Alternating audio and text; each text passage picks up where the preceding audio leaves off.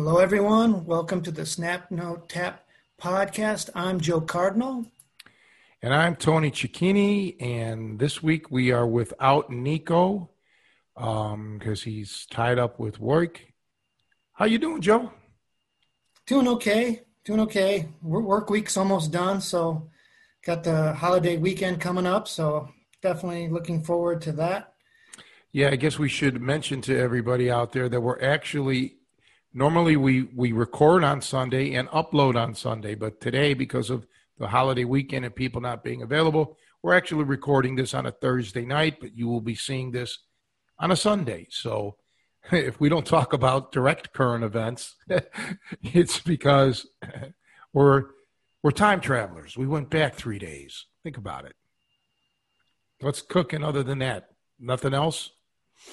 Well, I mean, at work is we had a guy let go, so that was kind of on my mind. It's been at work, it's been kind of stressful and kind of upsetting. Workout wise, it's been good though. I've been doing a good job of like at least this week, kind of making a list of things to train on my own.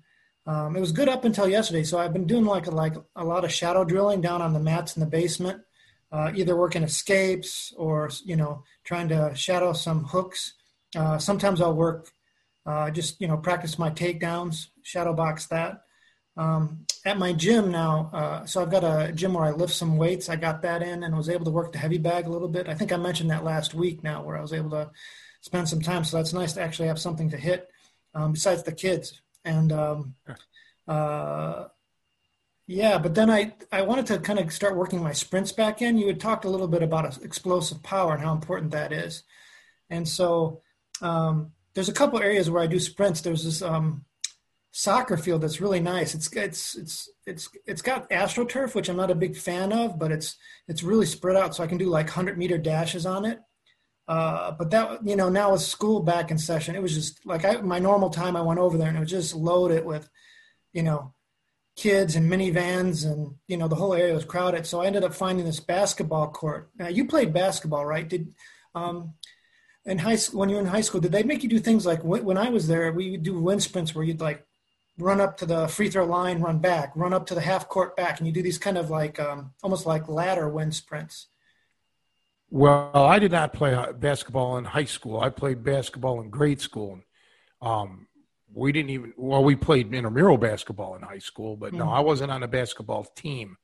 But I do remember those, even in grade school, doing those wind sprints. Yeah, we'd start at the baseline, run to the key, back, then to the top of the key, back, half court, back, and all the way down. Then the top of the key at the other end, and then the foul line, and then the further baseline and back. I do remember that. But my track, I was a sprinter. We talked about this several times. That was a whole different type of conditioning than what I was even used to doing the wrestling, because, they actually overtrained me. I ended up with shin splints and this and that. I come to find out later, that I was grossly overtrained in my sprinting, but they didn't know anything. The coaches, it's not their fault. I mean, they didn't know. We were new there at that school. It used to be an all-girls school. And my junior year, we were the first boys in that school. It became co-ed. You kind of went through that with Lane Tech, but that was before your time at Lane. Yeah. Yeah, so they didn't know. And I mean, I had a lot of sprinting speed. I was like a naturally quick guy, and they're like, oh, my goodness, what are we going to do with this guy? And I remember my senior year, they brought in some guy. He was a collegiate.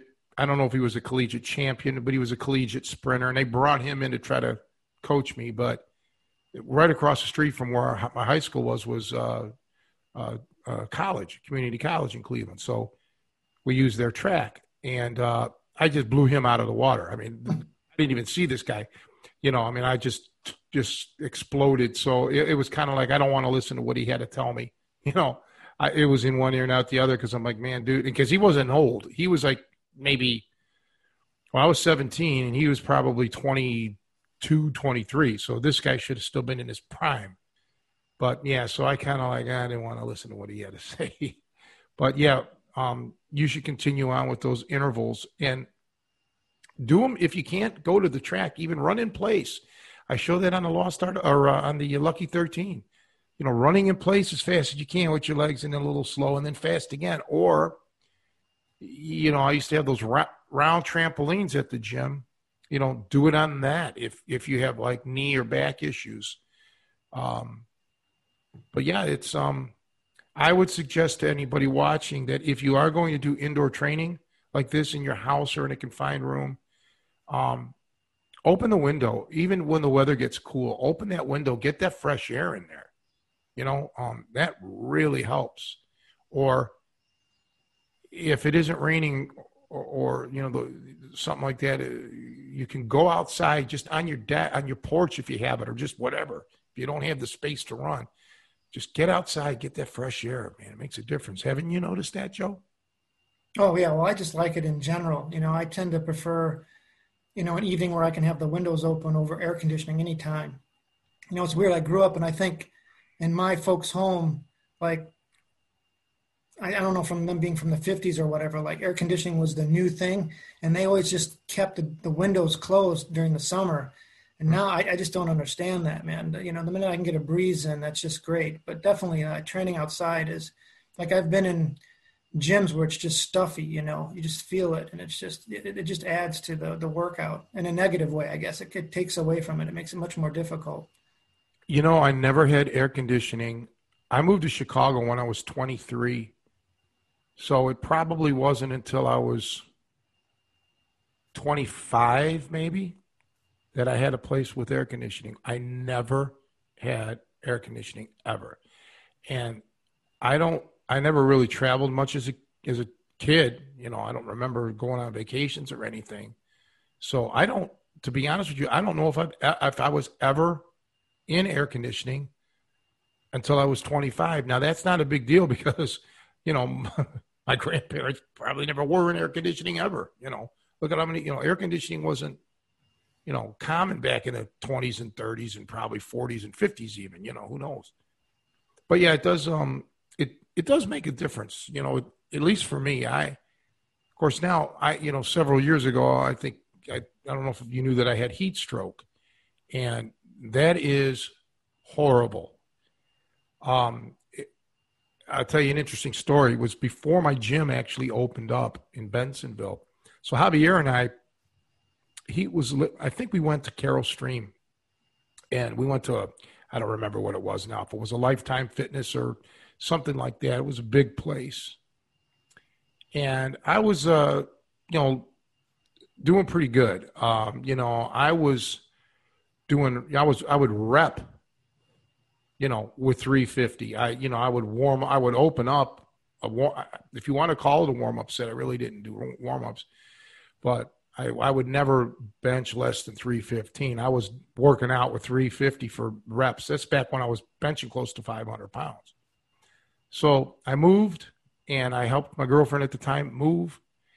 So me and this one guy, and we moved into Elmwood Park, and it was blistering. It was like 100-degree heat, and I got really sick. So did this guy that helped me move, Mike. So the interesting thing, about a week later, Javier and I go back to the gym. I put 315 on the bar, and I can't budge it off my chest. I can't even do one rep. We kept dropping the weight until I got to something like 230 or 240. And I was able to get a few reps in with that. That's scary. Going from doing 10 to 12 reps with 350 to 4 or 5 reps with like 240. That's how much strength this heat stroke took from me. So and even to this day, I'm very susceptible to the heat. I don't like the heat. I can't handle it too well. So yeah, I'll never forget that as long as I live. How much Javier's got to remember that. He thought I was joking. He thought I was goofing around. I'm like, Javier, I can't lift this. Get this off. I didn't. Scary. Do you remember? I think maybe a year or so ago we had that kid Josh out here to train. Was that his name? But he was a medic with the Army. And he said that pretty much once you have a heat stroke, and maybe I'm wrong about this, that your body, it's almost like an allergic reaction. Like you are always going to be sensitive to that, because he said when they would go on maneuvers or whatever, before they'd head out, he'd say, okay, who are my heat stroke victims? Because he had to keep an eye on them, because they would always respond differently going forward to the heat. It was never the same. Like they're, whatever it changes in their physiology, and that's the thing with so many things is, your body doesn't always recover from stuff. Certain things happen. And you're correct, because that's what I was told by a doctor back when it happened. That now you're always going to be sensitive to the heat. You're going to have to take, you're going to have to be careful and blah, blah, blah. And it's just, it was a difficult, because it was an all day affair moving. And, matter of fact, so I had to move out of my place, and then I had to get her stuff out of her place. So I don't remember now. I think it was, and actually it took us 2 days, so this was 2 days of doing this in 100-degree heat. And the apartment that I moved into, didn't have central air. So I didn't have a chance to put in my window air conditioners or anything like that.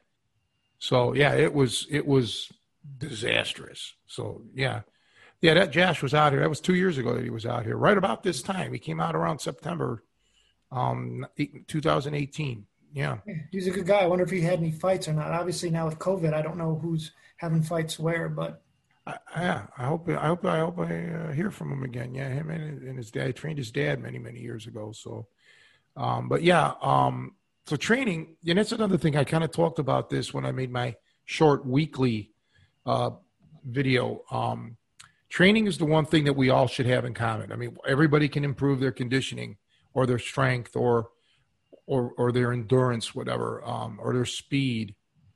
And a good piece of advice for people that I don't know if I mentioned too often, but the better your technique is, your body mechanics, everything will become easier for you because you're not working, you're not antagonizing yourself. So you have to have really good form when you're doing things, and you have to understand the science of it. And, I look back to what I would call great athletes through the years.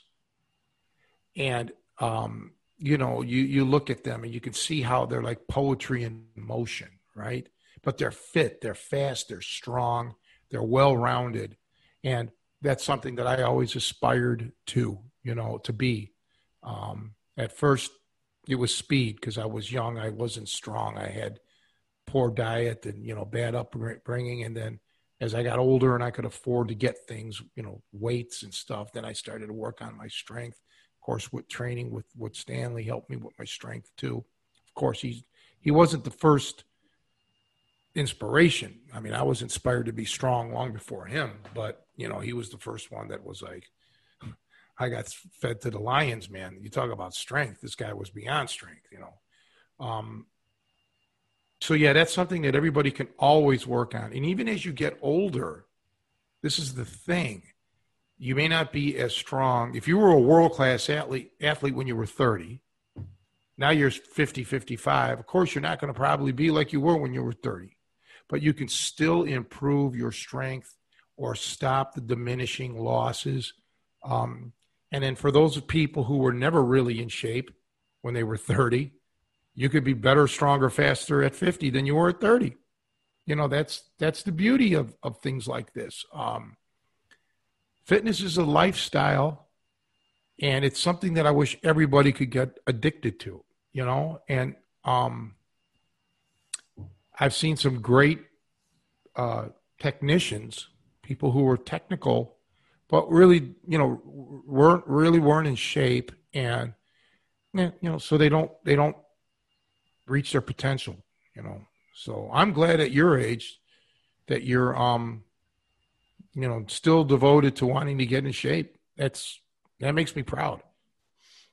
Thanks. I do actually, I didn't finish my thought with the sprints we got off, but that did kind of inflame my knee a little bit. So I think it was more the squatting down, reaching for the line kind of a thing. But yeah, I think, along with fitness, and the weird thing about exercise, for me at least, it's always been a little bit of a joy for me. I never, well, except when you have me work out, that takes it a little bit beyond. That's definitely not fun anymore. But general working out, like lifting, running, riding my bike, there's a lot of people who it's like, I don't know, it seems like a chore, like doing their taxes or something. But to me, it's a little bit like recess. I like going out and being physical, and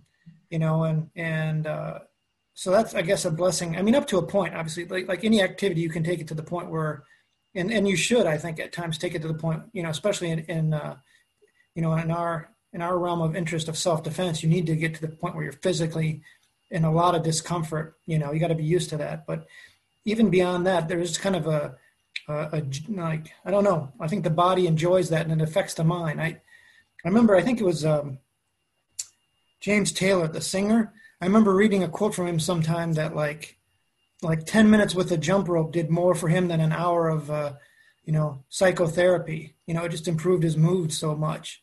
And I do think that body mind connection is there. That you're releasing endorphins, and it just, yeah, when your body's feeling good, it just lifts your spirits. I've had buddies too, when they're just down in the dumps, if they go work out, it picks up their spirits. So, but yeah, I hope I can keep on doing it. I mean, the trick for me is not pushing it too far. The balancing thing is when I get older, I don't want to do it to the point where I hurt myself, and then 10 years from now, I'm going to limit myself somehow. That's kind of now I'm kind of getting in the playing the back nine, as they say. It's trying to find that balance of being as fit as I can, but not being reckless. Yeah. Yeah. And you know what? You can always get hurt. You can have a freak thing, or not even freaky, but, just we age, our bodies age. If you're, with your joints, you mentioned with the sprinting, try that trampoline thing, that may help. I remember Lou Thez talking about running on sand. At the time, I think he was living in what do you call it? Newport Beach or Norfolk. That's what it was. I think it was Norfolk, Virginia. And he would hit the beach. And I know a lot of guys back that lived in California or whatever. They'd run on the beach, probably Florida too. That kind of adds a little bit of resistance, but it's also cushiony. Running on concrete, sidewalks or roads or whatever, it's kind of difficult. Boy, that can really, running on like you were doing on the gymnasium and you're bending down and all that. That's hard. That's hard on your knees and hard on your joints. Track now, most of the tracks are synthetic. Well, I'm pretty sure all of them are now. There's no more asphalt tracks or anything, cinder blocks or anything, or a cinder. But it makes a difference. Believe me, it's like a rebound. It gives a little bit of a cushion. But my running days sadly are over. But I still dream about that. I still say, what, if there was a way that they could give me a pill that would totally block all the pain in my body, I would train to do some senior sprint thing. I really would. I'd have to. I mean, it would be difficult for me because I'm, roughly 220. That's kind of heavy, for a sprinter, but I would still love to do it. It's just, I can't, I can't do it. I'd be in too much agony, my knees and my back and everything, I'd be laid up. So, but there's, what I think I'm going to do. I was mentioning that to you before we started filming that I rearranged, the basement a little bit. And I think this fall, I'm going to get back on my road bike, one of my Bianchis. And, with the stationary setup, you saw that, the wheel. And I might do that. I might start riding a little bit and do my intervals on that bike. That would be great. I happened to see this website today it was either today or yesterday. It was called Zwift. I believe it was ZWIFT. And it's kind of like a Peloton, but it's not Peloton. It's Zwift. and they have competitions and da da da da da. And I'm like, oh, this is kind of cool. But then when I said, what's the catch? The Zwift itself is like $15 a month, $14.99, but you have to have a special stationary setup on your bike, and they have one of two different kinds of setups. But you're looking at $800 to $1,400 for this thing that would attach to your, either in replacement of your rear wheel or in addition to your rear wheel, and then it runs on a cable, so it can get all the statistics and it can control your derailleur and make it harder for you and make it easier for you. It's just simply not worth $1,000 to do that. That's ridiculous to me. But I'm like, you know what? I have the wheel, my own setup, and I can just do that. And put on a movie or something, a DVD, or maybe YouTube has something that you can watch, like riding down the road on a bike kind of video, and just something, or music. I'll listen to music, put it going. But so I might do that, Joe. That'll be my interval training, I think, because I don't want to do it at the gym. That's a great idea. Yeah, and I think I've even seen where they do like spin classes on Zoom or some technology like that, where a trainer will, like you have a group of people doing it. If that gets you motivated. I've often thought about doing that because I like riding bikes and I get a great workout from it. But I don't do it stationary, and that's a really good idea, because kind of when you're out and about, you coast a lot. Like I'll turn corners, I'll be going downhill, and so it kind of makes a natural interval where if I'm riding up the hill, well, that's my intensity, and then as I ride down, I'm cooling off. But sometimes because I'm not watching my heart rate, sometimes I try and pay attention to my breathing to make sure that I am keeping myself working. But yeah, sometimes I think like a straight class where you're riding the whole time and maybe not coasting as much would be really intense. I've known some people have done it. I've never done it because I've just never been like an aerobics class type of guy or whatever. I don't,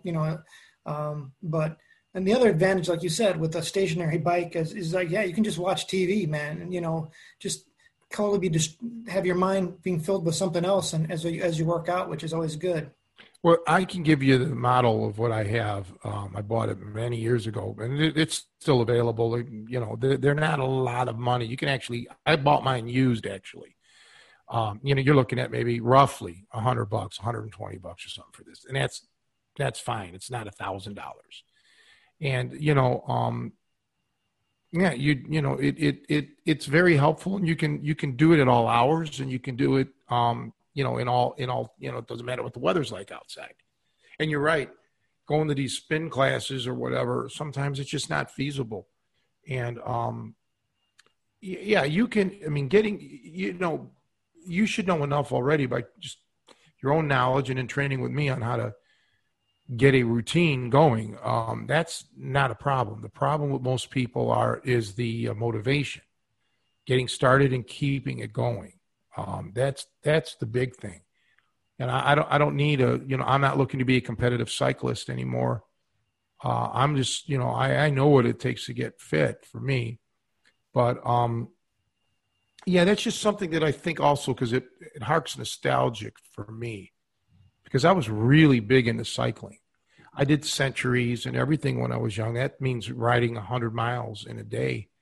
I did all that. I did some competitions when I was young. And then sadly, and I do mean this, sadly, I got my driver's license and my cycling kind of went, to the wayside.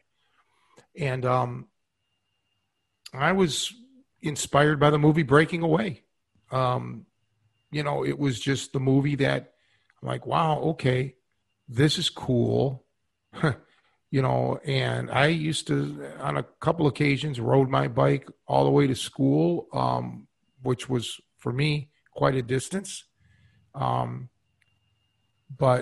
I mean, I was in fairly, this coincided about the time when I was learning how to fight, the wrestling part, to catch wrestling. So my fitness really was coincided, and it was good, but I only could ride, obviously in the summertime. And in the movie Breaking Away, he rode a Mozzie. And I ended up with a Bianchi, the bottom line Bianchi, that I ended up losing, actually, getting it stolen. But now I have two Bianchi Customs road bikes, but they're steel frame. They're old school. They're not aluminum. They're not carbon fiber. They're not any hybrid like that. I'm old school. And I figured it doesn't matter to me because, number one, I'm not going to be competing again. And even if I was, I'm always going to be around 220. So if my bike weighs 3 or 4 pounds more, it doesn't matter. I'm a heavier guy, than most competitive cyclists. So, yeah, I'm going to try to do this. I hope I can. I just hope things in my life don't interfere with it. So, that would be a good thing for me to do. And all I will need to do at this point is set up some video situation so I can either, watch a movie like you were mentioning or something, so I'm not, crazy bored while I'm doing it. But it's going to be intense. So I don't even need to watch a movie so much as, watch a television show, because we're talking probably 30 minutes of high intensity workout. That's all I'm going to need. Yeah, I remember Breaking Away. I remember that being very popular. A lot of people don't talk about that movie anymore, but at the time, I think even me, I got jazzed. I'd watch it. Although movies have that effect on me, especially sports movies. When I'd see it, we talked about Rocky before, where it's like, yeah, I'm a sucker for those training montages. When they show him, in the junkyard with the sledgehammer and then doing the one-arm push-ups, and the minute when I see it, I get all pumped up and want to start working out and hitting a bag and doing that. Same thing with Breaking Away. I still can picture that scene where he's being drafted by that truck. Do you remember that? He's keeping up with the truck. I do, and I'm going to interrupt because this is very interesting, and it's gone now from the internet. However, the cyclist that did that scene, was it Indiana competitive cyclist? Well, the guy ended up having a sex change. This is not a joke. And there's the website IMBD, Internet Movie, or IMDb, Internet Movie Database. Well, this cyclist used to post these manifestos pretty much, just going on about life. And they're all deleted. They're all gone. But it was, unbelievable. I was reading this person's life story, and it wasn't really a pleasant one, but this person got into discussing how they got drafted in the movie, to be in the movie. It was a racing team of pretty damn good cyclists, and so yeah, this scene came up, and they're like, "Do you think you can do it?" He's like, "Yeah, let's go for it." That was very impressive, because it really, because I was always riding a bike. I always rode my bike. But that movie really made me want to be a competitor. And I remember when Paolo Giordani came out here to train, one of the times he came out, we watched Breaking Away. He was sitting there when Dennis Christopher, the star of the movie, was saying stuff in Italian. Paolo was in my living room laughing his ass off because, that's what was cool about the whole thing. The kid he was wannabe. He wanted to be Italian.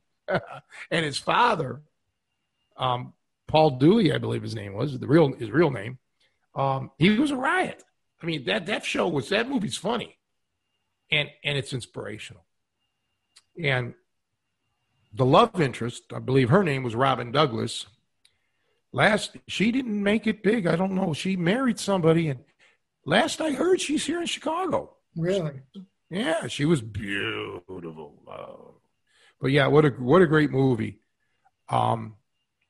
Absolutely. When you think about Dennis Quaid, he probably got to start there. Jackie Earl Haley, but I think he did movies previous to that, like Bad News Bears.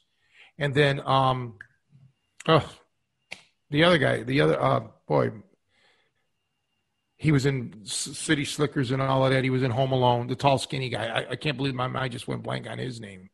But all these guys ended up having a good career.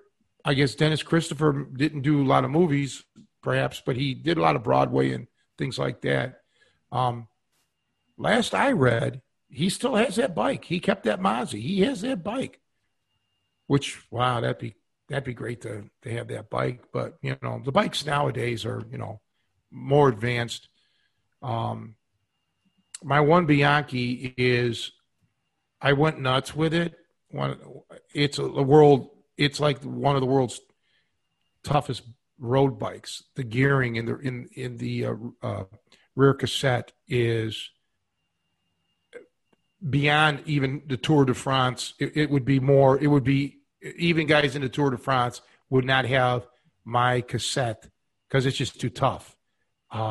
It's straight gearing in the back, and it would be a monster. But if you can get it going in high gear, you're going to go super fast. I can't handle it. It's just it's beyond my abilities at this point in time because I haven't cycled really in years seriously. But yeah,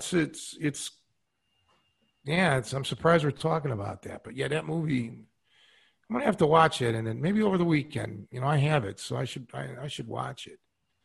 But you mentioned Rocky, and I remember Bruce Lee, our Bruce Lee from The Lost Art of Hooking. Bruce's inspiration was Vision Quest. That was his movie because Bruce was younger than me, and Bruce was still in school, and when Vision Quest came out, I was already an adult, and I don't remember what year it came out, but I didn't even know about it until years later. And Vision Quest probably for me when I've watched it, it didn't inspire me because I'm not really, I'm into a different style of wrestling than that, But Rocky, oh my goodness, Rocky really, because I was boxing then, and I had already been boxing. And then Rocky came out, I was about 12 years old. And I'm like, oh my God, yeah, this is it, man. This is it. So, and I was actually at the fight that inspired the Rocky movie. Chuck Wepner fought Muhammad Ali in the Richfield Coliseum, which was about an hour, roughly, I don't remember now, outside of Cleveland. It's where the Cavaliers played. It's been demolished since. Nick Maletti owned it. That was where the Ali fought Chuck Wepner. And I went to that fight. And years later, it inspired the movie Rocky. Kind of neat. So I vividly remember Ali getting set on his ass. I mean, I remember that but that was later in the fight, but on replay, you could see what happened. I mean, Chuck Wepner stepped on his foot. And, that's really what caused it. But, yeah, that was – I couldn't believe it. I'm like, oh, my God, what's happening here? For me, watching Rocky when I was a kid, I didn't scrutinize the boxing very much. I just kind of watched it as is. But it's one of those weird things. And so that's interesting for me, like your perspective, because when you actually have been trained and watched it, I can't remember exactly when I first saw it, but I remember when I started to train – and then I kind of went back to it almost thinking, hey, I'm going to get some pointers or something. And watching it's like, why are they just punching? Why are they just leaving their hands down? Why are they just taking a beating like that? It didn't take very long. And that's one of the frustrating things about so many boxing movies is that they're definitely made for visual appeal or drama or whatever, but technically so often they just, are not as concerned. It's not always the case. I mean, there are some movies where they do try to keep to it, but I remember really being disappointed with Rocky and it just looking like a bad tough man contest, Well, Carl Weathers was tight, man. He looked good. He was in shape and he moved well. He obviously patterned himself after Muhammad Ali for the movie. But yeah, you don't want to fight like, like Rocky Balboa. That's definitely a no-no. But I mentioned to you before, and I don't remember the name, but watch an old movie with Robert Ryan, where he was a fighter, and he was a boxer in real life. He was a collegiate champion, and the other actor in there was a pro fighter.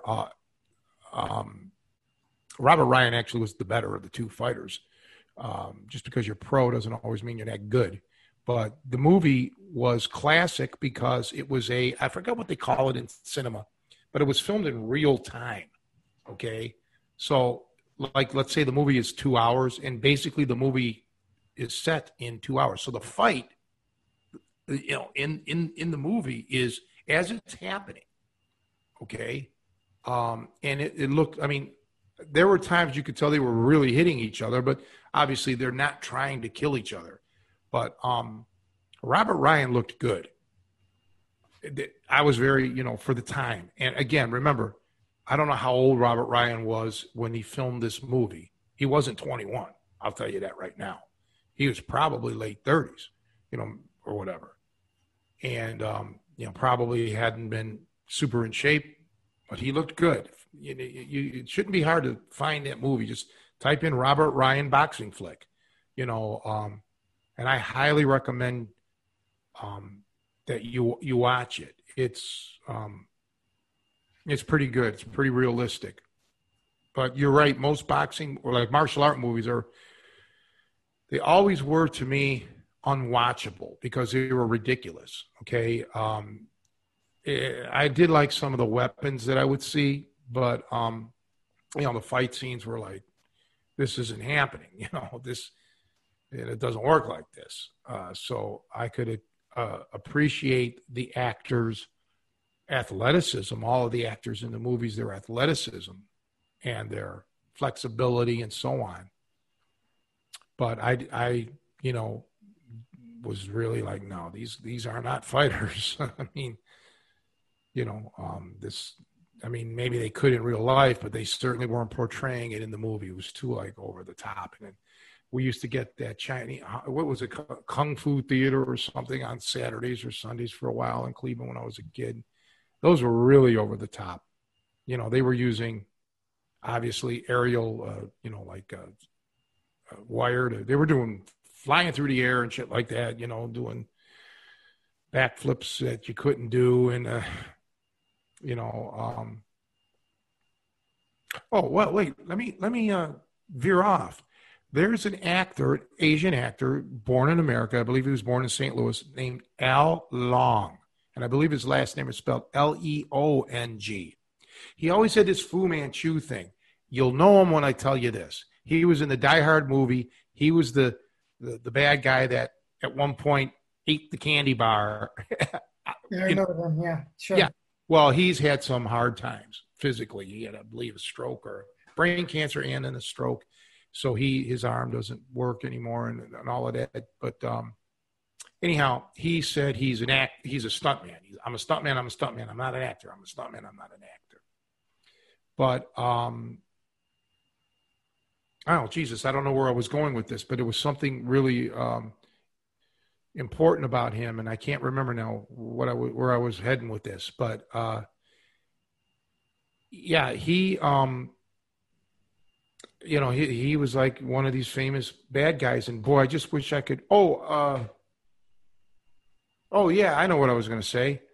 He in an interview said, while he's a very positive guy, pretty much, but he doesn't like a lot of the new movies, stunts and all that, because as he worded it, they make it anybody can do what these people are doing because it's all special effects. It's like CGI and just all of this crazy, like super over the top stuff.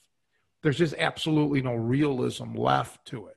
Okay, so if you ever watch these old like movies from the 50s and whatever, 40s, 50s, 60s, those stuntmen are doing the stunts. Okay, 70s even, 80s probably. They're all doing those stunts. Their special effects and trick photography was, very limited. So nowadays, you don't know. I mean, I'm not knocking the stuntmen. These stuntmen are phenomenal and they're in great shape. But when you see an actor doing things, you know, it's no longer. I mean, it's not real. You know, it's just over. It's over the top. And you know, I like some sort of realism. I'm like you, Joe. I like the realism, and I really appreciate when there's an actor that you know can do, you know, that he isn't relying on film editors, you know.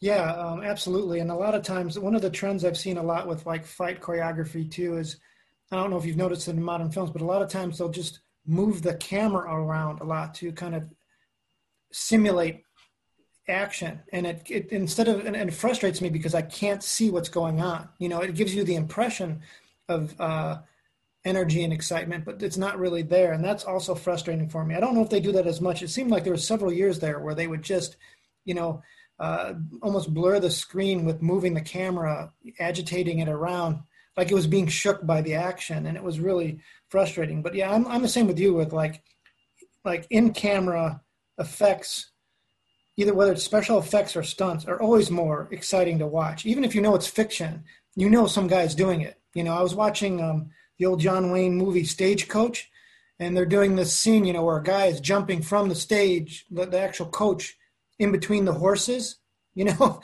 and there's someone being shot, and they go between, you know, right underneath the stagecoach. That was, you know, it was very exhilarating because, you know, people were really risking it for those movies.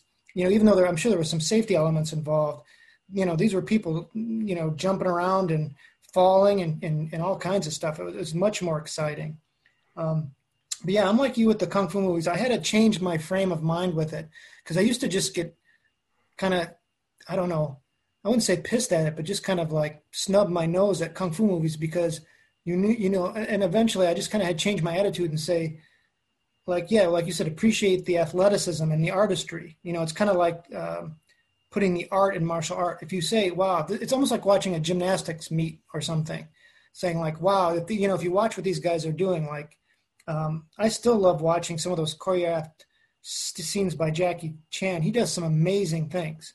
You know, he does these crazy fights with like ladders and jumping off rooftops, and a lot of his stuff was, you know, was without wires, or even if it is, it's still spectacular. So, you know, if I approach the film with a different state of mind as watching it as you know, almost like dance or something, it's much more exciting and enjoyable than, you know, if I just kind of check my attitude with it.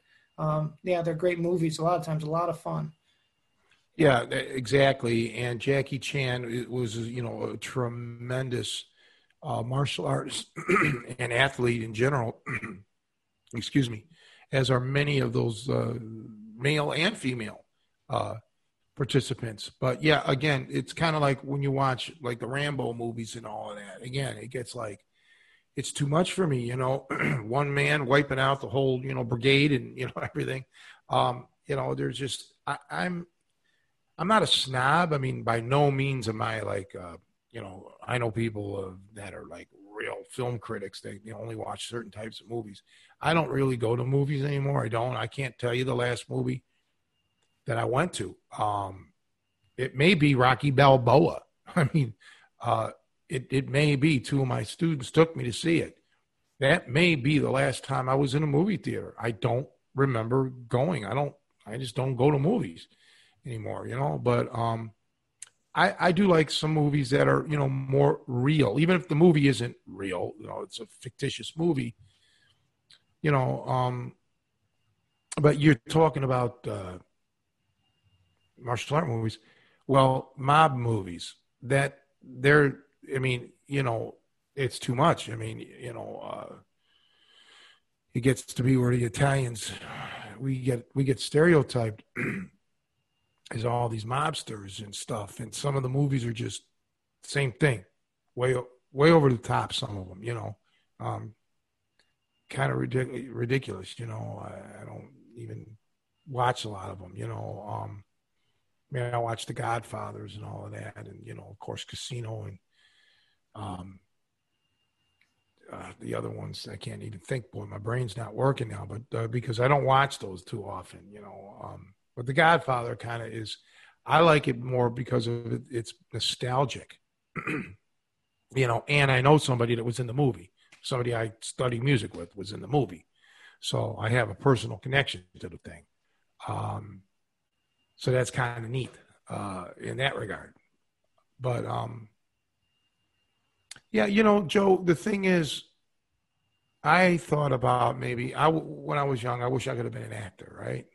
I thought I could, maybe I'd like to act, but I never did anything with it. I think I probably should, I would have had a better, I didn't have any connections. I didn't know anybody here in Chicago, but Cleveland, if I would have stayed there, I mean, the Cleveland Playhouse, and,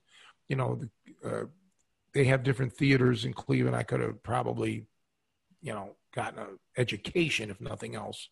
But I wasn't about to take the leap to go to LA or go to New York and, struggle and not get anywhere with it, So it was never like really a serious thing. More like not even a pipe dream. I wouldn't even say it was a pipe dream. It was just something that I just found fun, when I would act in like school plays or, whatever. I just found it fun, but I never did anything with it. Did you hear on that note? Did you hear that they closed the Pheasant Run permanently? No, really? And it's gone. Yeah, it's gone. And I don't even think it's COVID related. It just it's gone. I think it's already completely shut down and never to open again. So, but I would love to be in a catch wrestling movie, a real authentic. I would be the technical advisor, or maybe I'd have a bit role in it or something like that. About how it really the not the pro wrestling aspect of it, but the real deal American stuff. But it would have to be based obviously in the teens or 20s, maybe the 30s. You're pushing it. But yeah, it would be kind of interesting. Then it'll never happen because there's just no market for it. Yeah, Anyway, I disagree. I think there could be a market. Like, there's a movie called The Fighter, and it's about a guy who at one point, it was kind of similar to the Ali story you're telling me about, the guy who, kind of rocked the champ. There was a guy, I think I don't know, some East Coast city, but he like stung Sugar Ray Leonard. His claim to fame was when he was boxing, but then after that, his life kind of went downhill. And so it's really more about his life and addiction and stuff like that. So it's not a fight film, but I think you could build a story around the drama. Actually, I feel like I've said this before, but your life story and your relationship with Rod Vaughn would make some serious drama. I mean, that's a great American story. I mean, it's a true Karate Kid thing. And I'm not just saying that. Well, thanks. Yeah, I know you've said it. Other people have too. Just my story in general, not even just with Rod Vaughn, but just in general. The environment that I survived in, that it'll never happen. But that one of these days, I mean, we should probably do this before too long. We should put this all on recording. My thoughts and just over the course of a year, whatever it would take. Just to get things down. But some of it, nowadays everybody's sensitive, to things, and some things just would be difficult to explain diplomatically. But yeah, I used to think, this is weird, but let's say you had some guy that was, just pick a random year, 1325, and a guy in some little town, doesn't matter where, let's just say way the hell out, there had to be people who were very interesting for their time. Maybe not, not world famous like Marco Polo or somebody, but just like a really neat guy or a really neat woman, that had these crazy abilities, or just, just a funny person or an intelligent person or strong or whatever, lost to history. Nobody is like, take my grandfather. If I don't talk about my grandfather, no one will ever again. Nope. All his friends are dead. My mother has Alzheimer's and dementia. She can't talk about him. She was an only child, so she doesn't have anybody else to, think about all these people in history that we never heard of and never will, because they weren't world famous, but they were probably important to somebody or somewhere. And their life story may have been very interesting. And we'll never know. You'll never, that bothers me because I'm really sentimental. I, like everybody tells me, I was born in the wrong era. I should have been born along, many, many, many years ago. I think a lot of them think that because I would be dead by now and they wouldn't have to put up with me. But that's probably true. But wishful thinking. Yeah, wishful thinking. Well, it'll happen eventually, so you guys can have your party. But yeah, I always thought about that. There has to be some incredibly, interesting people that no one will ever know, and you can trace your family tree, which I'm not into that, but you could trace your family tree back 300 years ago and find out some guy's name. But what do you know? All you know is the name. It's just like a line entry. Yeah, right. It's totally detached. There can't be any emotion behind it. I mean, you may find out that you're related to, you could be like to a king or a queen or something like that. But, does that make you a better person? No, it may quench your inquisitiveness if you're into that. But that's not my bag. I live for my immediate people who are in my life. That's what I want to know. I want to know about the people who are in my life, nothing else. But it's so getting back to the training thing that you were talking about. You were mentioning, I was going to bring up that you were doing your shadow wrestling and all of that shadow boxing. And the other thing to do, and I've said this before, is visualize. You can do visualization. And they've done scientific studies on this as well, and visualization can work. But what I tell everyone is when you visualize, you got to visualize in super slow motion. You've got to visualize you doing something very slowly and in your mind's eye, see, okay, there's the punch. I'm turning my fist over. I got everything's right. I'm landing with the right knuckle. You've got to do this slow in your mind when you visualize, and then a little quicker, and then quicker, and then quicker, and then quicker.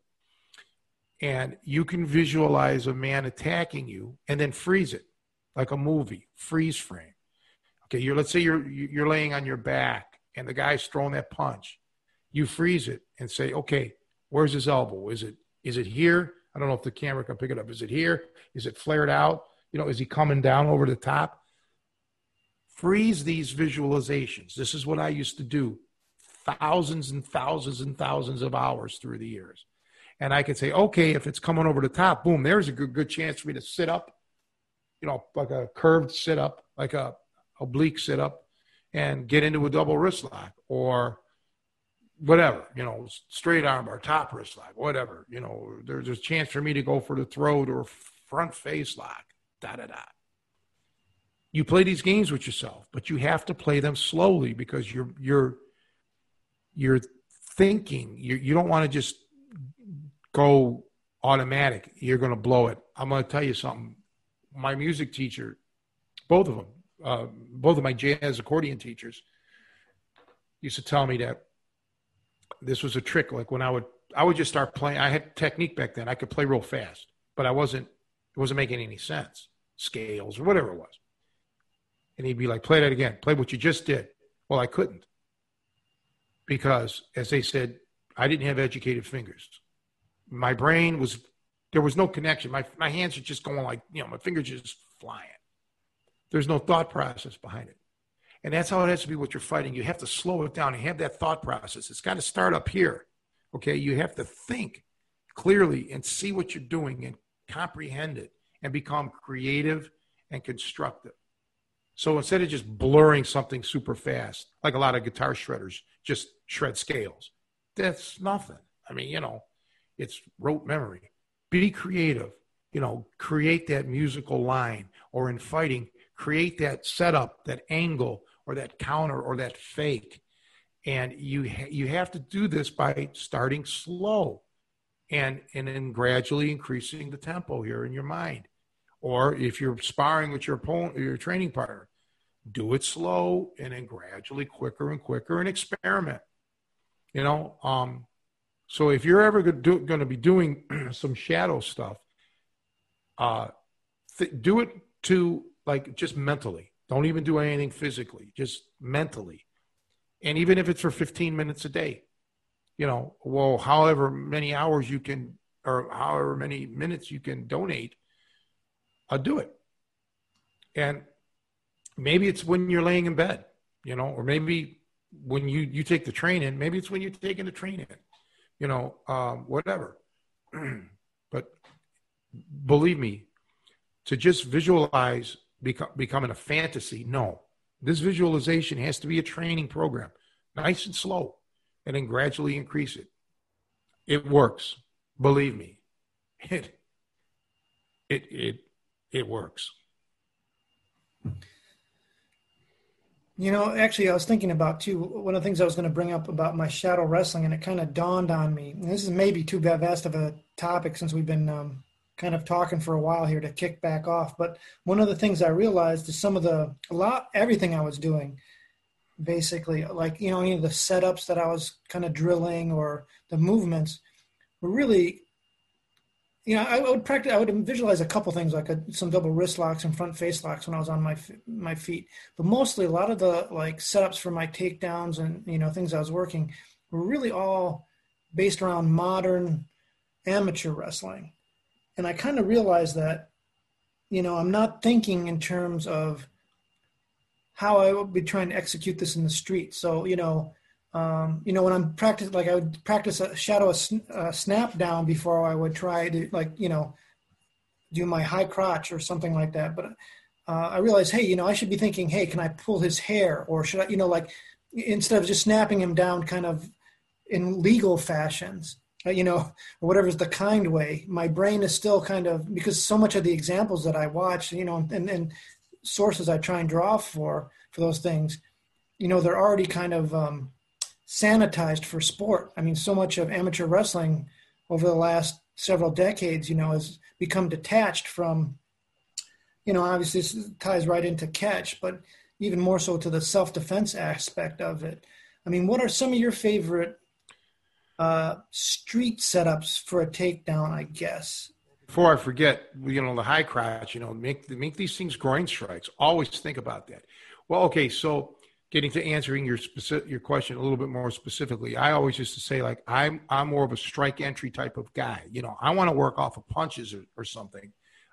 Again, I'm speaking generally because obviously if somebody's bum rushing me or whatever, if the circumstances don't allow me to strike, but more than just that, a specific detail, because I think there's a lot of problems, in my opinion, with people who think with tunnel vision, like a technique.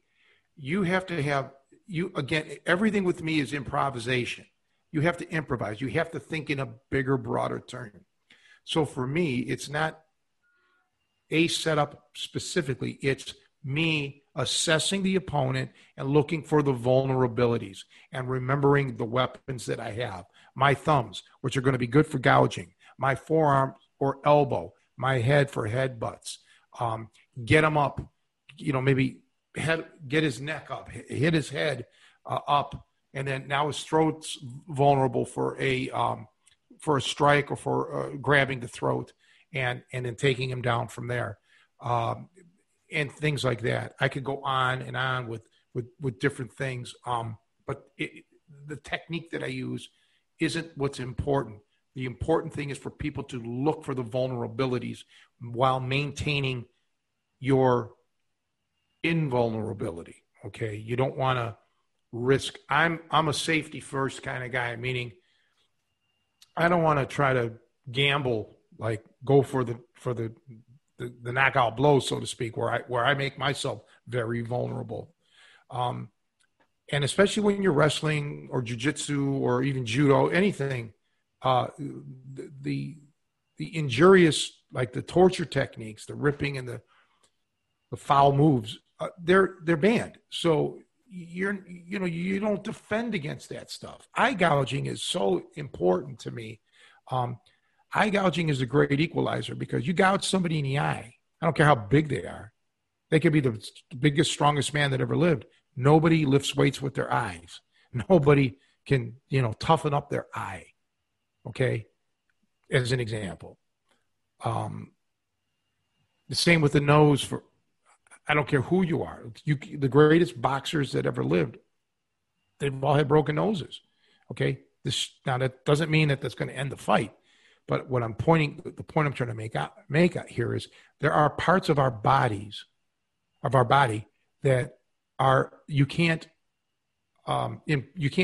improve it. Okay. You can't, you're just going to be vulnerable. Okay. So when you're talking about entering into a street situation, don't get too caught up, Joe, in a specific technique, but do like you were thinking. If I'm going to snap down, I'll grab his hair if he has hair, or if I'm tying up with the guy, well, I'm going to get that thumb over to his eyeball. Okay. And then he's going to react in some way, and it's, going to be a pretty serious reaction. And now what's open? Now what can I go for? Now maybe I can get that leg, or maybe I can go for the groin after I go for the eye. That's the beauty of it. But as I used to say to people, these dirty tricks are not a replacement for actual wrestling or boxing technique. They're an addendum. They're in addition to it. And that's what's really, that's when you become lethal, and where you look at somebody who may be like a big bad dude and you're like, you ain't shit, you're nothing. You just have this wealth of knowledge, and you have the ability to do it, and you have the mental acumen to do it, like we discussed with Nico last week. So people can't turn the switch. When you have all the knowledge, when you have the ability to pull it off, when you're in shape and you want to pull it off, you just want to do it. You're a person that you just don't ever want to mess with. Just don't do it. Okay, just don't mess with somebody that has this kind of knowledge, and very few of us do. There's not a lot of people that do, because, like you said, they're sportsmen, and that's great. Wrestling in particular has elevated in certain ways, not always, but in certain ways, it's elevated because of the sport aspect and the level of competition. So you can't knock it. But another thing is, a lot of people now with the internet, they want to always come up with new moves or this or that and blah, blah, blah, just to kind of make a name for themselves. You don't need all that. It's a waste of time. Look at boxing. Are there 500 different ways to punch? Have men developed all these different crazy punches in boxing? No. You still have your same basic punches. Okay. And they're still just as effective now as they were 100 years ago. Think about that. Okay. It's not always coming up with something new. No. Can't reinvent the wheel. It's coming up with a strategy, or maybe a take on it, a subtlety, but not a reinvention, but a subtlety perhaps, or whatever. And I do know that a lot of people that I've seen through the years that want to come up with something new, that's good. They're tapping into the creative juices, but they're not even good enough at their basics. So many times they're just looking at it. They're looking for a trick. They're looking for a gotcha moment. Oh, I caught this guy in something. Problem with that is, if you catch him with it, you may never catch him again once he's aware of it. Okay. Or he may just blow through your move because other parts of your foundation are missing.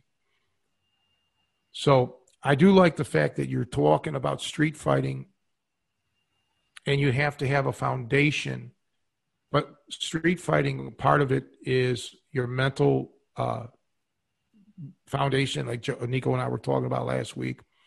But start looking at the human body, not from a technique standpoint, but from just a vulnerability standpoint, and find out, how can I get to that vulnerable spot?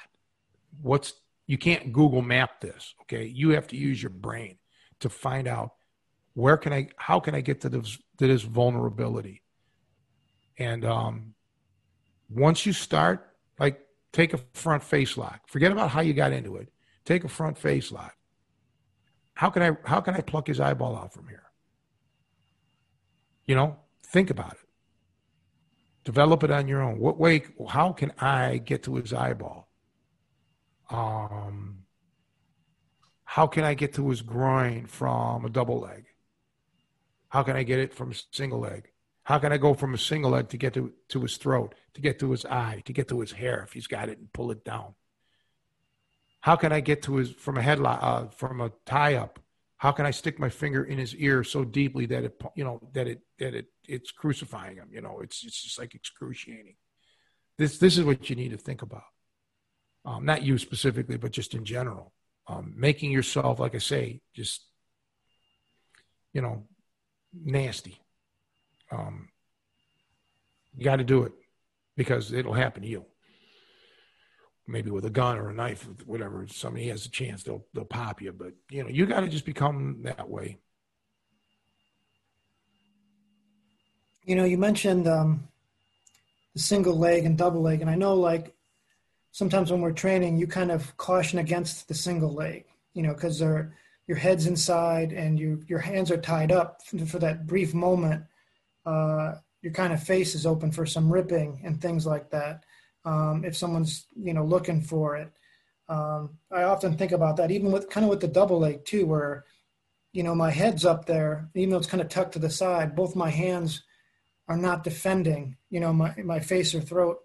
And if I miss it, or, not only is my face vulnerable, but I'm stuck under the guy too. So it's very tricky when you think of, like, either in an MMA or worse street situation, it definitely cuts down the amount of takedowns you want to think about. I've seen a lot of fighters in MMA where they kind of hold that position with the single leg, and they're just taking a ton of punishment trying to finish it. Correct. I've said that for years and years and years. The single leg in and of itself isn't the problem. But you mentioned, you got your head on the inside and your arms tied up briefly. Well, if it was briefly, then there's no problem with it. But when it's not brief, and that's why sometimes when you guys were working out, I'd count 1,002, 1,003, 1,004. How many seconds are you tying up with this thing? It's just not going to work. It will in a sporting element. Even somewhat in an MMA, you can still maybe get away with it because there's still techniques that are illegal in MMA. But yeah, any move, if it's single, double, it doesn't matter.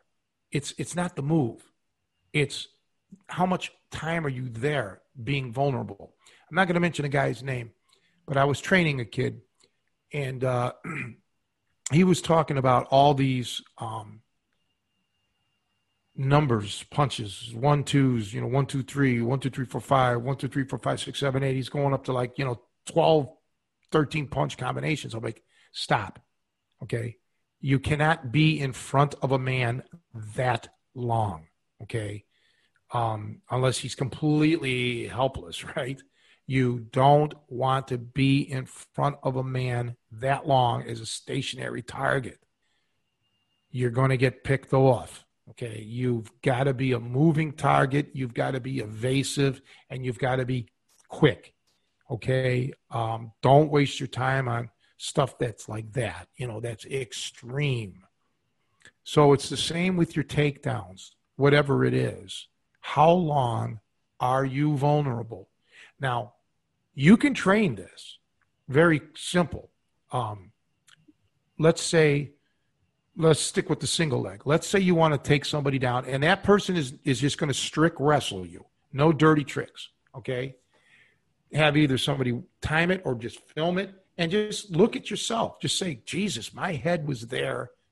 My face was there for 6, 7 seconds, 8, 9, 10 seconds, totally unblocked. He could have crushed my face. See, that's how you can do it. You can review it, and you can say, oh, my goodness, that just wasn't any good. And then follow it up with this. You're going for the single. We'll stick with the single. Can you evacuate that position quickly? Let's say, you have a 1 second or 2 second rule. You have 1 second or maximum of 2 seconds to score this takedown or get out. Can you do that? Or is he going to whizzer you now and kind of like tie you up? Okay. And now you're stuck there. See, this is street fighting. This is the way I fight. This is the way I always thought about this stuff from day one. Okay. And this is what I want to teach people. This is why I think it's so important. Yeah, don't not learn singles. Don't not learn doubles or whatever, or high crotches or hip throws or whatever. But implement them properly. Make them quick. Realize this is no longer a sport. Okay, this is now we're in a different element here. So what works in a sport has to be not necessarily augmented, but I don't know what the word. It has to be changed slightly, to a degree in a street fight situation. And there's no market for that right now because the traditional, let's say, martial arts schools, or not martial arts schools, self-defense things, many of them don't have the lineage of being, a good boxer or maybe a good wrestler or something. Or if they do, they don't have that capability of, well, how do I switch? How do I make this transition? So, like I used to tell people for years, I used to say, I may teach you stuff on the feet and I may teach you stuff on the ground. But when I'm fighting, I don't look at it like that. I don't look at it as I'm going to do my feet stuff. I'm going to do my ground stuff. I look at everything as a finish. I'm just looking at finishing you. And that's why I try to have no line of demarcation when I go from striking to grappling. I want it to be very smooth. So in my mind, it's not separate. It's all blended into one. It's melded really well. And we talked about this before. Most of my students, I think almost pretty much all of them, they never wanted to learn all the super nasty stuff or the strikes. So they just got just a portion of what I teach. So I've had people tell me, you've got a legacy, Tony. You've left the legacy. You've left the lost art of hooking or the snap, no tap or this or that or all these students. I still feel it's missing. My legacy, no one knows how I fight or what I can do because no one, and it has to be more than one person, there has to be a group that wanted to learn to be the toughest man in the world. And I wish that there was a group that just said, hey, Tony, we want to be the toughest men in the world. I can get you there. So you don't even have videos of me to draw from. All your questions that you have for me could have been answered years ago if I would have had the people or the martial art world was interested in that. They weren't. Everybody was interested in, either, grappling Abu Dhabi or MMA or something where, and especially MMA back then, which was just a little bit different than it is now. Just the market wasn't there, just wasn't there. Even when I did a lost art of hooking, I wanted to do some of this stuff. We ran out of time. And it was marketed as, talk this, say this, be controversial. I didn't want to be controversial. I wanted to be scientific. I wanted to say, look, here, this is all the stuff that you can do. We just ran out of time. I said this before. We even filmed a strength training video. I did some heavy duty lifting in this video. Curls with 100 pounds, dumbbells. It never got released. I never even saw the footage because, they wanted to limit it back then. It came out as a 10 tape VHS set. But yeah, if the market was there, this could have been something, but in a way now it's probably best that I didn't do it, so that these secrets that I know, or these techniques that I know, will go to my grave more than likely. Even in the snap, no tap, I didn't want to go over stuff that I did on a lost art of hooking because we were under such a short time frame, we just did not have if we had another week, another 7 days, I could have gotten more into this. So my legacy is my legacy, but it's not a complete legacy. It bothers me, but even with you, right now with the COVID and everything, and nobody's training like they should, you can't, right? I get it. But you would need a team of guys, Joe. You would need more than one guy to, as a training partner, because, our schedules, like today, we couldn't get Nico on because of scheduling. Scheduling is the problem, and yeah, I just wish in a perfect world that I could have all this going on. It's not going to happen. I move on. But I'm glad that you're thinking about it, and I'm sure there's other people out there that have these thoughts, but they may not know of me, or they may not feel comfortable reaching out to me because they'll think I would reject them. No, I'd help them, even long distance via video with the Tri-C program or whatever. Oh, well, what are you going to do? So, for me, because I lived in fear as a kid. All I cared about was how can I remember vividly saying when I was really, really little, I want to be able to walk into any place in the world and not be afraid. I just wanted that. I just wanted to be able to walk anywhere and not be afraid anymore. Because everybody in my neighborhood was afraid. Everybody lived in fear. And I'm talking, I was real young here. And I got into boxing, and okay, that's okay, but I wasn't big. I was skinny. I was malnourished. I didn't have the knockout punches. I didn't have that. I was just a skinny kid. And the boxing just didn't quell my fear. And it wasn't until I started doing what I'm doing, the catch wrestling, my way, the savageness of it. Not worrying about pins, not worrying about, 3 counts or to put my foot on the rope and the guy lets go of a hold. None of that theatrical stuff. This was all about,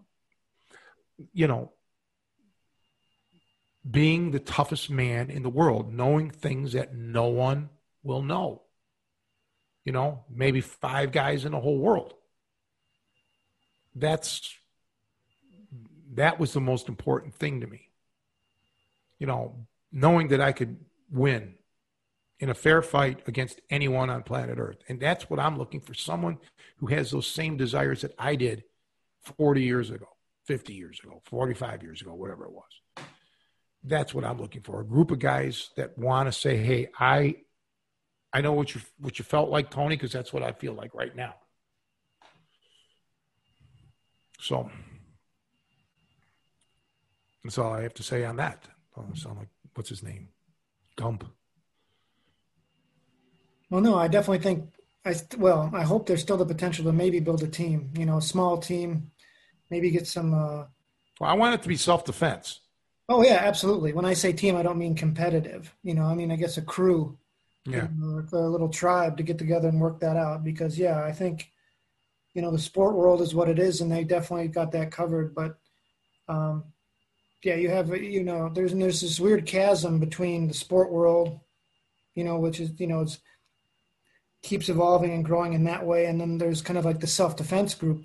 But there's very few who live in that middle ground, who kind of have the conditioning and the competitiveness of the sports side and the knowledge there, but then also throw in those self-defense elements. Yeah, you're right. It's, either there's very few who do it and there's very few markets for it because, the sportive people want to compete and get ahead, and that, I understand that drive. But in the self-defense, a lot of self-defense people, I think, some people are, don't have the capabilities to do the sportive side stuff, maybe the athletic capability. So it's a very narrow market sometimes, and sometimes it's just driven out of need. Like you said, if people need to defend themselves and are in a dangerous situation, that's probably the best market because they have no ulterior motive or aspirations, to have a belt or, whatever, compete on some stage because you can't translate it. The rules are against it,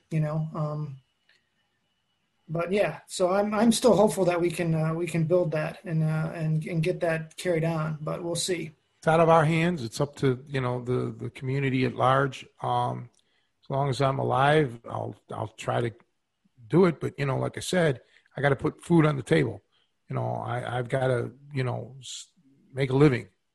But that doesn't mean even if I'm making a living that my knowledge is going to dissipate. I'll still have the knowledge, but, it's just, if we can get the guys to do it, fine.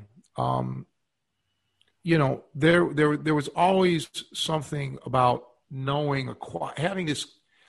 So a lot of self-defense, I'll just talk in broad terms. A lot of self-defense guys they're they don't want to compete, maybe because they don't feel they're good enough to compete. So some people may think they're going to rely on a trick.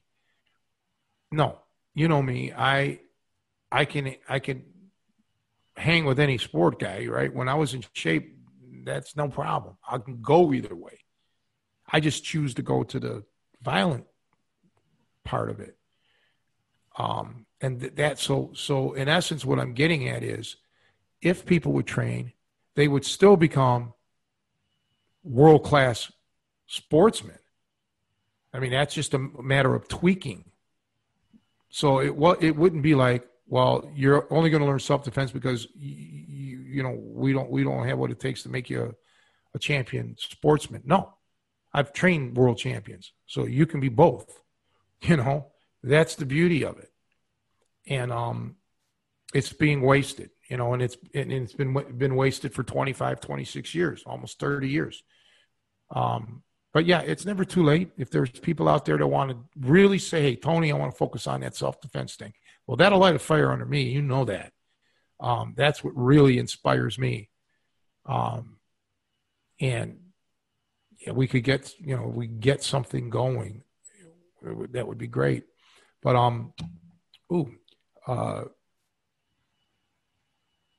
I don't want people to have to use it. I mean, I don't want people to always have to defend themselves, but it's just it seems like we're turning back the clock, and it's like the 70s again. The violence seems to be stepping up.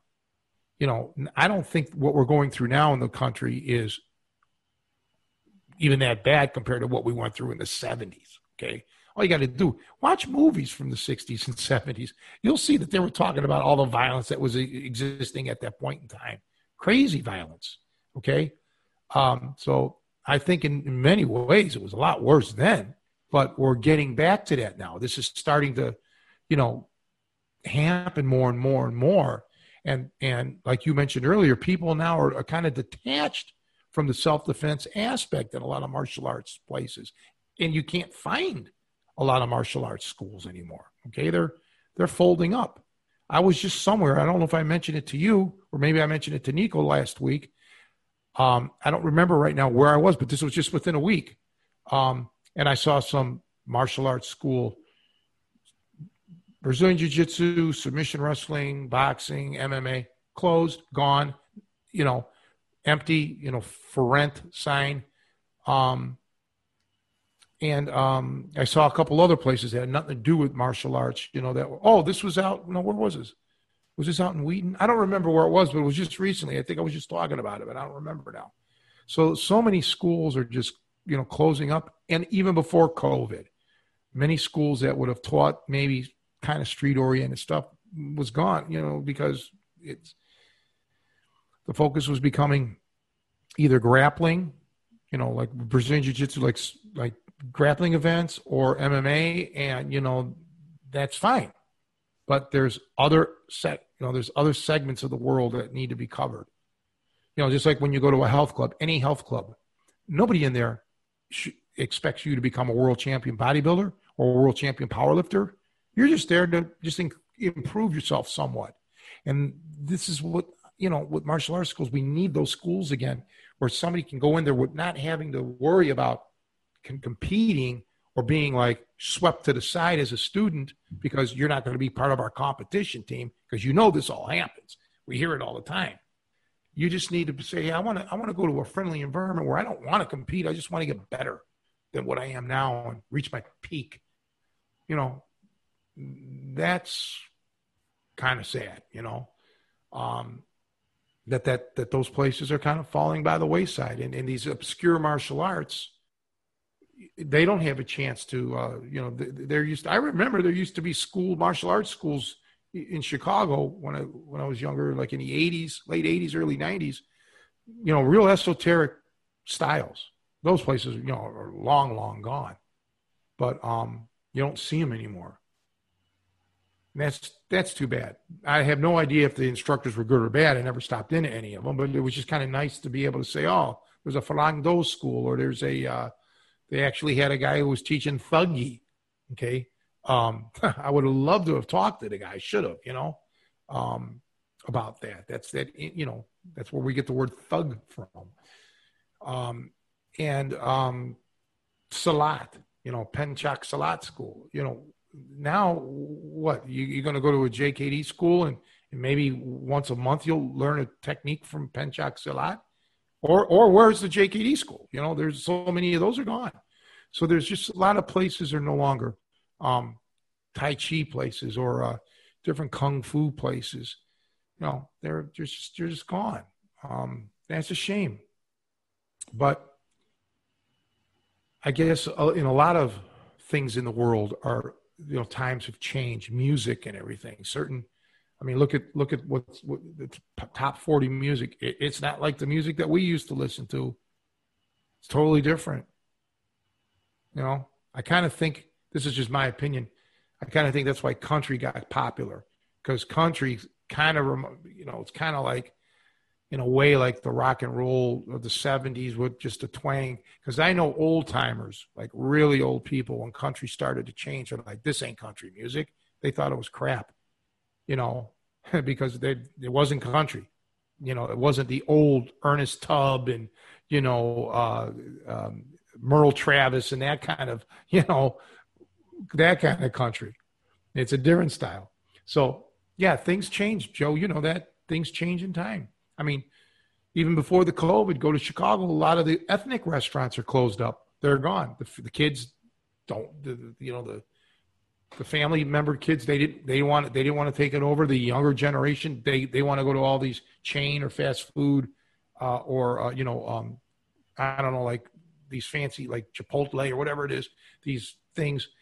So a lot of the old ethnic mom and pop type of restaurants are going by the wayside. And now add the COVID to it. Times have changed, So when the dust settles, where are we going to be? I don't know. So I'm going to be at a Chili's listening to country music, it sounds like. Yeah. Good luck with that. Although when I did a seminar out in San Diego, the seminar was in LA, but a bunch of wrestlers and pro wrestlers, and I got these cheese sticks or whatever. Yeah, I think they were cheese sticks from Chili's, or was it Chili's? Yeah, it was Chili's. Yeah, man, were they good as an appetizer. And I said I had to get another order of them. They were great because one of my students had taken me there. He's like, try these. I'm like, oh, I love them, man. I love them. But yeah. Oh yeah, I'm not dissing Chili's at all. Actually, I think they should be our first sponsor, our first affiliate. We should reach out to them.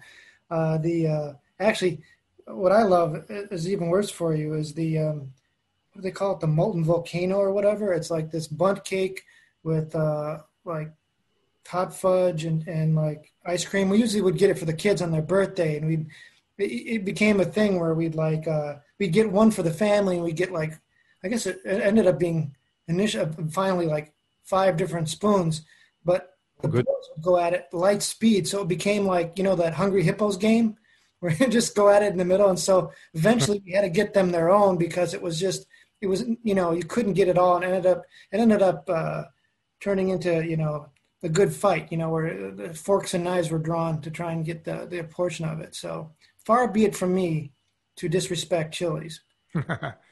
Yeah, I think I've been in the Chili's 4 or 5 times in my whole life. Same with Applebee's. It's just not my thing. But yeah,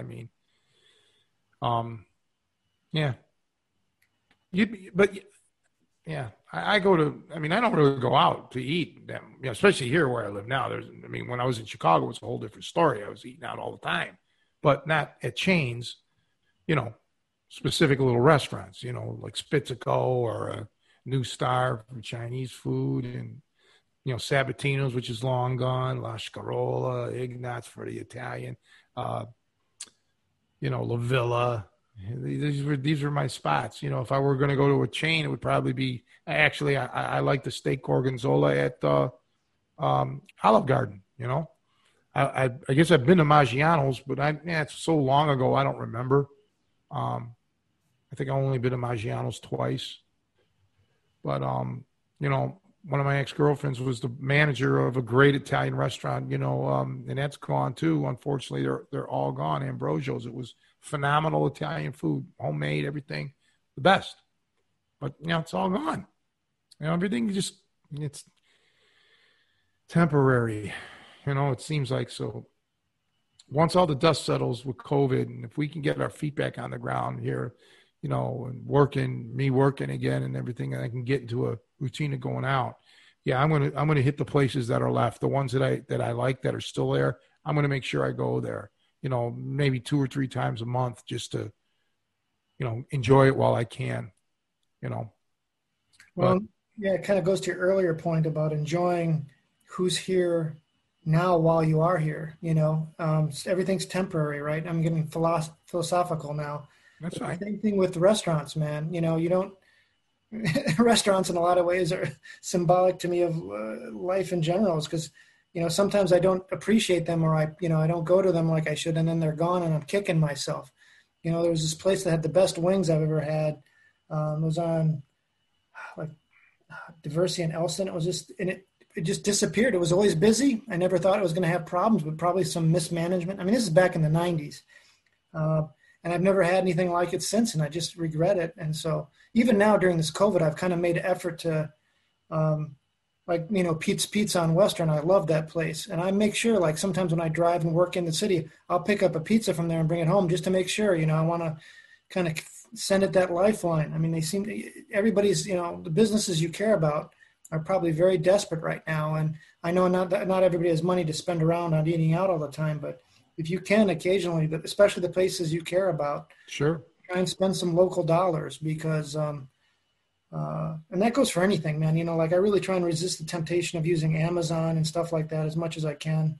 You know, if I can buy something at a local bookstore or something, because everybody's hurting, you know, and the squeeze is on. So you're right. We just keep heading in kind of this homogenous direction where the big corporate things are taking over. And, I mean, the good thing I'd say about living in Chicago, and I feel spoiled about being in such a big metro area, is there is a lot of options. And so when I go to like a smaller city, sometimes I'm surprised that they don't have as many things. So, I mean, and the fact that, I mean, right now, obviously there's a lot of debate about immigration, but we do get a lot of people coming in here. So you have, you know, the Polish section, the Thai section, you know, have all these different, yeah, take advantage of that, because it's a blessing, you know. You did jog my memory when you said wings, because now I told you that martial arts school, the submission wrestling jiu-jitsu thing. I never heard of them before, but that was in Fox Lake, because I helped my buddy's girlfriend move the other day. When was it? Monday or Tuesday, something like that, or whatever. And yeah, that's where all those places were closed up. But we ended up going for wings for lunch. His girlfriend treated us to wings, and they were very good wings at a place. So yeah, I'll go there again for wings, probably maybe next Wednesday if I can.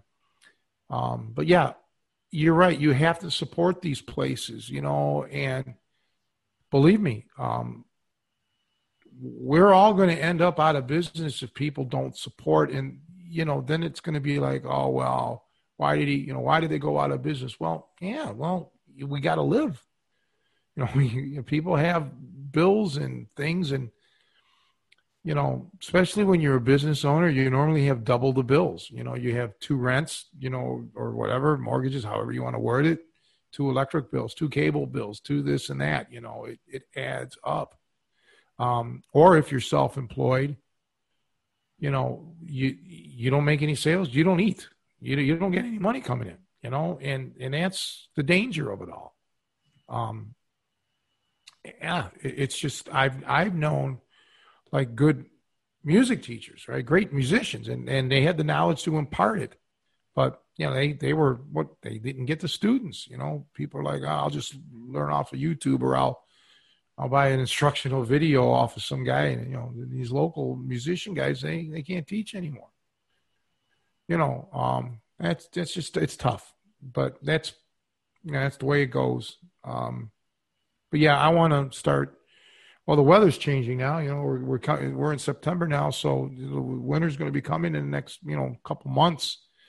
Well, technically, and I know it's in December, but the weather starts really getting bad here in Chicagoland sometimes in November. That's going to limit a lot of things, and hopefully we're not going to get this second wave of COVID. If the coronavirus comes back, man, geez. I mean, but like many are saying, it's never even left. We're still going on it, but nonetheless, we still have to do what we have to do, Joe. We got to take care of ourselves, even though we have responsibilities to others. If you don't take care of yourself, you cannot take care of someone else. If you deteriorate, like now, my mom's so dependent on me for everything, I have to take care of myself. I have to make sure that I'm healthy mentally as well as physically, and it's taxing. It's difficult. This is a struggle. This is probably the most difficult period of my life. Like I've said, since I got divorced and Kevin getting killed and all my other friends dying, and I just found out yesterday another one of my friends died. Younger, not depending on when her birthday was, she was either 47 or 48. No good, and it's a shame. Yeah, so you just gotta keep on going, But on that note, I think we should probably wrap it up so we can get sleep, which is important to us because we're filming this at night on the Thursday. It's getting late for me. I'm the guy that gets up at 3 or 4 o'clock in the morning, sometimes 2 o'clock. It's like a celebration when I sleep until 5. I don't know, just don't sleep well. Time do you get up, Joe? I usually wake up before my alarm, like around 6. So it's a decent night's sleep. So I'll call you at 5:30. So I have somebody to talk to. Hey, I'm nice. I can call you at 3 in the morning. No, but yeah, it's always a pleasure talking to you, and I hope that we can get Nico back on this again. It's just with scheduling. This is what I tell people. Sometimes it's just doing this is difficult. Getting somebody in their house at a certain hour is hard, let alone having them come to a gym or come to my house to train. But yeah, you're a great guy, and I like your thoughts and your questions because it's showing me that you're thinking and you're not, just saying, oh, well, I've done all I want to do with it. No, you still want to get better and better and better. And, you want to, I want you to have that knowledge to pass on to other people, even if it's just a conversation that can stimulate someone's growth process, even if you don't ultimately become the instructor. If you can just, chink it away, just put it in there like, a coin in a slot, chink, chink, boom. And that makes them, you deposit it in their brain and like, yep, I'm going to come back to this one day, or I'm going to search more into this. You have a good temperament, you're even keel, you're kind of smooth and mellow where, I'm like chaos, you're like real cool. So I'll get you the right drugs. Don't worry. Yeah, really. But anyway, yep. That's, thanks a million for setting this up. I'm glad you did it. And, that's it for me. All right. Yeah. Well, for signing off for now, and we'll see you guys next time. Okay. Yeah, everybody. Take care. Thank you.